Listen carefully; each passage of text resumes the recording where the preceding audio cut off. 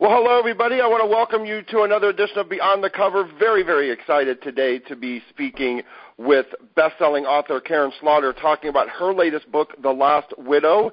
It is a Will Trent and Sarah Linton series, and it's gotten fabulous reviews. Wonderful book. Comes out in August. The actual date actually is August 20th, so make sure however you buy books, it will be available in that format. So, Karin, we want to thank you so much for coming on. How you doing? I'm doing great. It's great to have you on again to talk about your latest book, The Last Widow. This one here, you got a lot of stuff happening in this book. Poor Atlanta is what I got to say for this one. So tell everybody a little bit about what you got going on. Well, it's hard to talk about without giving too much away. Sure. But I can say something really bad happens. And Sarah and Will have to figure out why and who done it and all that stuff. And there's sex and violence and all that stuff, so that's good. Yeah, and like I said, poor Atlanta, what you did to that poor city. Was it just one of those nights you were like, you know what, I just feel like just ransacking it this time? Well, yeah, I do live in John Lewis's rat-infested district, so, props to that. I think that I don't want to say this like I want it to happen, because I absolutely do not. Mm-hmm. But it just feels like we're about ready for a horrible act of domestic terrorism to kind of shake people up. And, normally in my books I try not to rip things from the headlines, and I try not to be too prescient, because I think that takes people out of the story. But I started thinking about the idea for this book 5 years ago, and it does, I don't think it's giving too much away to say it starts with a violent act of domestic terrorism. I don't think it's a surprise to anybody that this is on a lot of people's minds. The director of the FBI has said repeatedly he worries about domestic terrorism above everything else that could affect Americans and threaten the lives of Americans. And when I was thinking of this story, it was actually about 4 or 5 years ago, so it was before the election. It was just a response to reading a lot of stories in the newspaper and watching a lot of Frontline. I love Frontline on PBS, and just thinking, holy crap, we're really at this inflection point where white supremacists are feeling mobilized and energized in a way that they haven't since, the 1970s. Yeah, I said, I've told my wife, and we talk all the time, and we're saying that, it just feels like another kind of civil war is about to kind of happen. And when you kind of, see how you've been able to kind of put this into a book and almost make it that something like this, like you said, could happen at any time, at anywhere, like an earthquake. You just never know when it's going to strike. What kind of emotions kind of flooded you, though, with the reality of something like this? Not specifically this, but something like this could happen, and the ramifications that could come from it. Well, I think like a lot of Americans, it's becoming so commonplace that it's no longer shocking. So I approach it with a sense of dread and a sense of helplessness and then anger, because we are the greatest country on earth. We put a freaking man on the moon. We can't address this problem. When we were attacked on 9/11, the next day the president is saying we're going to fight this. We are not going to let this defeat us. And now we have school shootings. We have all kinds of senseless mass shootings, and people just throw up their hands.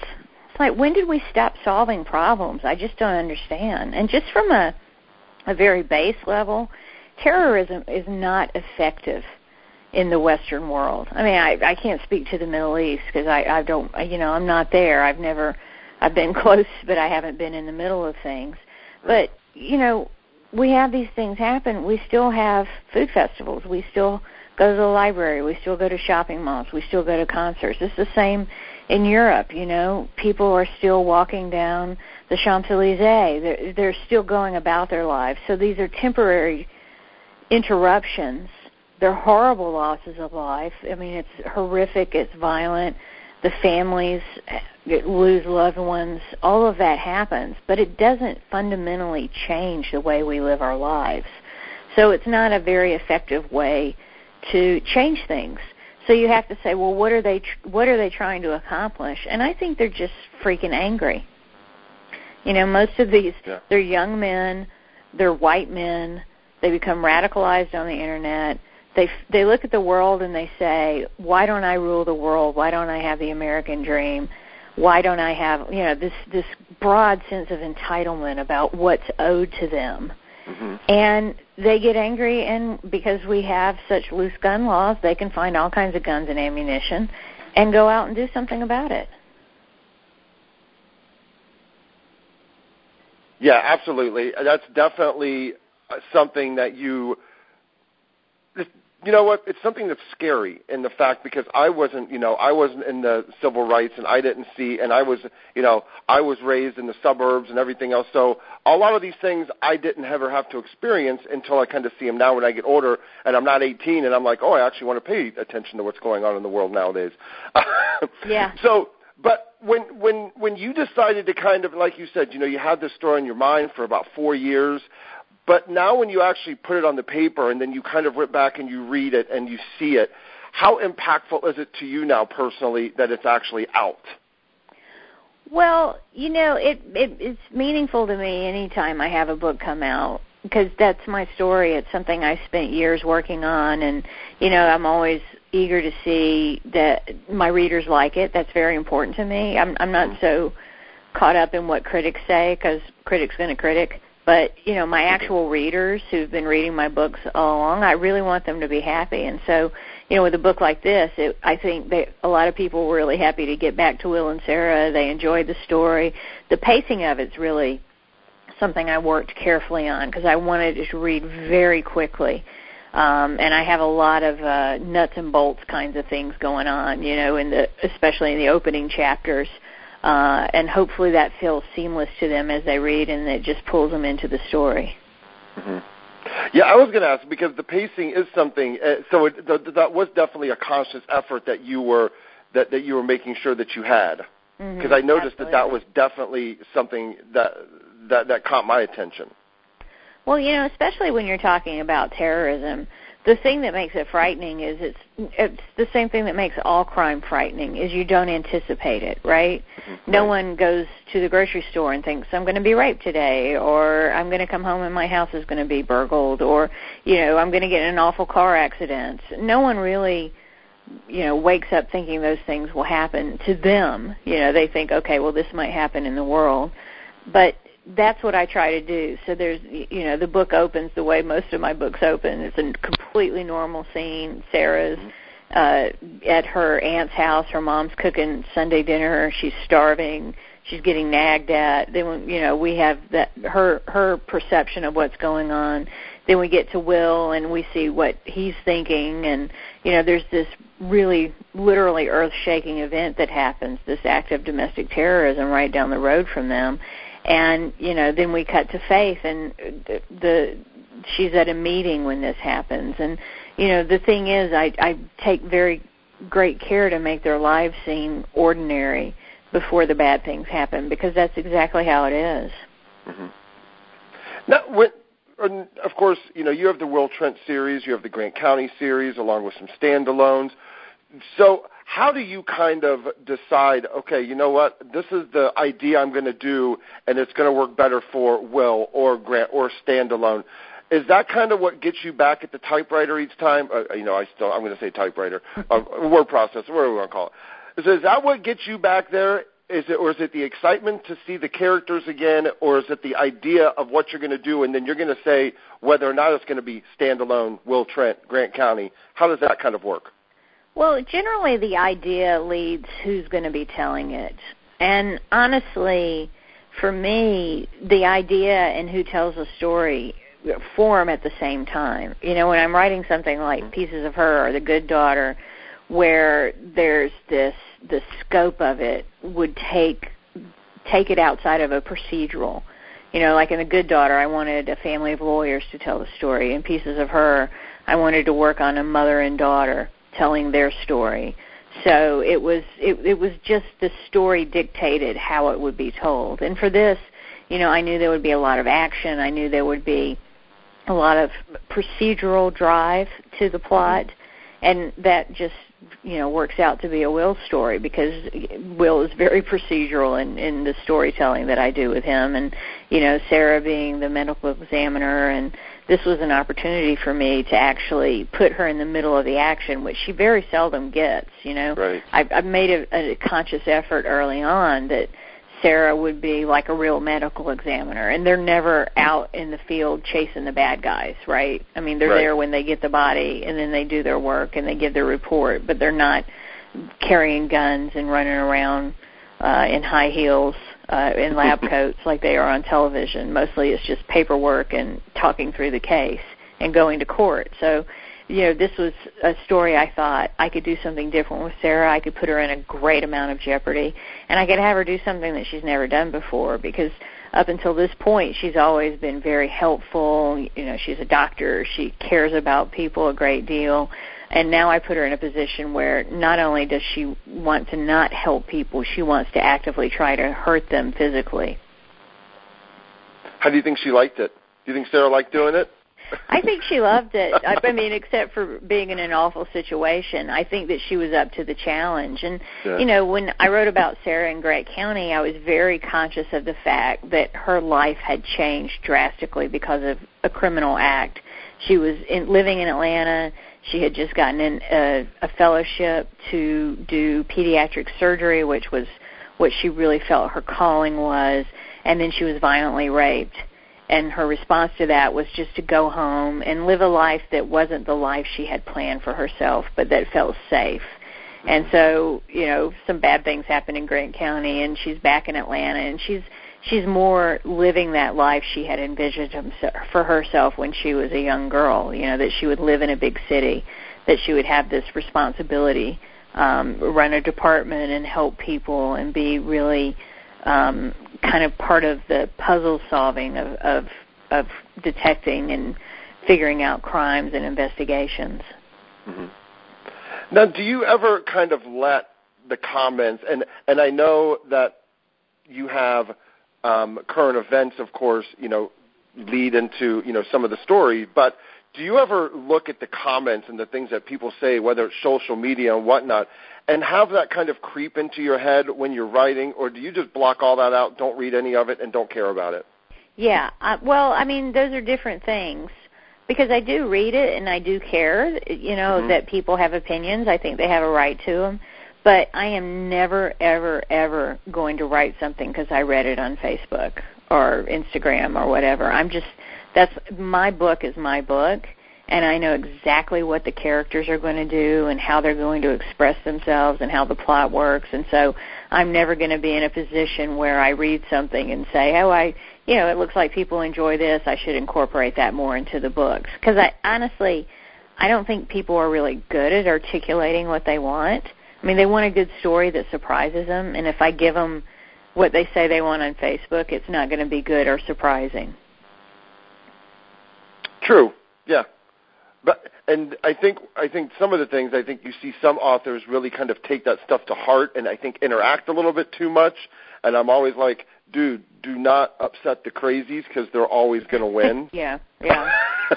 No, it's true. There are a lot of crazy people out there. But, mostly my social media is about showing pictures of my cats and making fun of people, right? So it's not... Yeah, I mean, how can you can't hate cats. The cat. Right, exactly. I love cats. Right. But, and I do. I tell people, I'm like, just don't upset the crazies because you never know what's going to set them off, and then it's not stoppable, and then you just have to shut stuff down and go away and this and that. It's like, remember, this is about entertainment. Yeah. In some ways. And I don't want to upset anybody. I'm not going to put politics. You can pretty much figure out my politics from what I write, but I'm not going to blast people online because I just don't think that's the forum for me. I mean, it works for some other people, but I just don't feel that way. Yeah. Are you... how's your conference schedule and things looking for this book? You're going to be doing a lot of appearances coming out for The Lost Widow? I am. It's on my website, but I think I'm going to 12 different cities starting August 20th. So, they've got quite a bit. I'm jumping around every single day. There's a different city. And, I'm looking forward to it. Some of the stores I'm going to, I've been going to for a while. like Poison Pen in Arizona. So it'll be nice to see the old group that usually comes see me and catch up with them. Do you get a lot of email responses back? Do you have a lot of good fan interaction that always kind of want to know what's going on inside your head? And do you respond back to those personally, or do you just try to answer questions, I guess, like FAQs and things like that, to just try to answer more broad questions for fans? Well, I respond to every email that comes in. And a lot of times, people don't read the FAQs, but that's all right. But the thing is, it takes me a really long time to respond. Mm-hmm. I think the longest ever took was about 6 months. But that's just something I do when I'm at an airport or I have free time, or I'll think, okay, I gotta go look at my emails from my website or go on Goodreads or whatever and just check in and make sure people are getting responses. But it is a bit onerous because think about the fact that I'm not just published in America, I'm published in almost 40 different languages. Yeah. So that's a lot of different countries and people. I can only do what I can do with Google Translate and what little time I have. But I think it's important. If they take the time to write to me, I'm going to write back. Just understand it's not going to be within an hour. Yeah. I think that, and I think that they'd probably rather have another book than probably an email. But you never know. You never know. With people. I mean, if you're answering emails and if you spend like 2 minutes on everybody's email and you're getting 1,000 and it's like that, it's 2,000 minutes. That's just one day. Like, I have no time in the day to keep answering, everybody's email all the time. But I'm surprised you'll have somebody just look at it for you. Heck. Be like, I feel like some things shouldn't be jobbed out. I mean, I have like standard answers I give people. I would say about 50, almost 60% is just saying, hey, what are the books in order? And that's not hard. I have a macro. I just press that in, and it's easy. Yeah, because a lot of people. And I was talking about this. A lot of people do like to go back. Like, let's say someone is just finding you out for the first time with The Last Widow, and then they pick it up. People do like to go back and kind of go to Triptych and go to Fractured and Undone and all of those books and kind of do read them in order. But you do write them as part of like a standalone kind of thing. So they can jump around, maybe read the back of the book, right, and kind of get an idea, hey, I like this topic and I want to jump into this one next. Oh, absolutely. And, as a standalone, I think The Last Widow works really well because if you've never read anything in the series, it immediately catches you up. One of the great things about getting more books under my belt is I'm not precious about details. And I learned many, many books ago, I don't have to tell you everything about Will and Sarah for you to understand who they are. If you want a deeper understanding, you can go back and you can read previous books. But if you just want to enjoy this book, I'm going to give you the information to do that very quickly. And I'm going to make sure that people who have already read every single Will and Sarah will find new things about them that are interesting. Mm-hmm. Yeah, and so, like you said, in The Last Widow, you really kind of, pacing and this and that. Is there anything else that when you sat down, you were like, I'm going to focus a little bit more on dialogue, or maybe like more descriptive scene settings, or more emotionally interaction between the characters? Did you have any of that you were trying to like really work on that you wanted to kind of bring out? No, not really. I mean, that stuff is the stuff that comes naturally to me. It was more, that the opening handful of chapters, part of them deal with a bunch of time shifts, right? So you get the same scene the same event from 3 different perspectives. And that was a real technical challenge as a writer to figure out how to put all those pieces together and say, okay, well, at what point do we have Will come in and give his perspective? At what point does Faith give her perspective? Where is the tension going to come from? Because this bad thing happens at this time, and now Faith's in a meeting, and it's before that time. So, just figuring out those things, and then doing the same thing at the end, where I have these 3 different characters giving 3 different perspectives in 3 different time frames.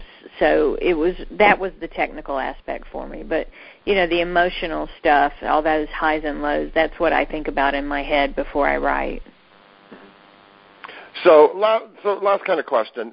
what are you streaming right now? Is there a really good show or something that you're like into binge watching that you can't get away from?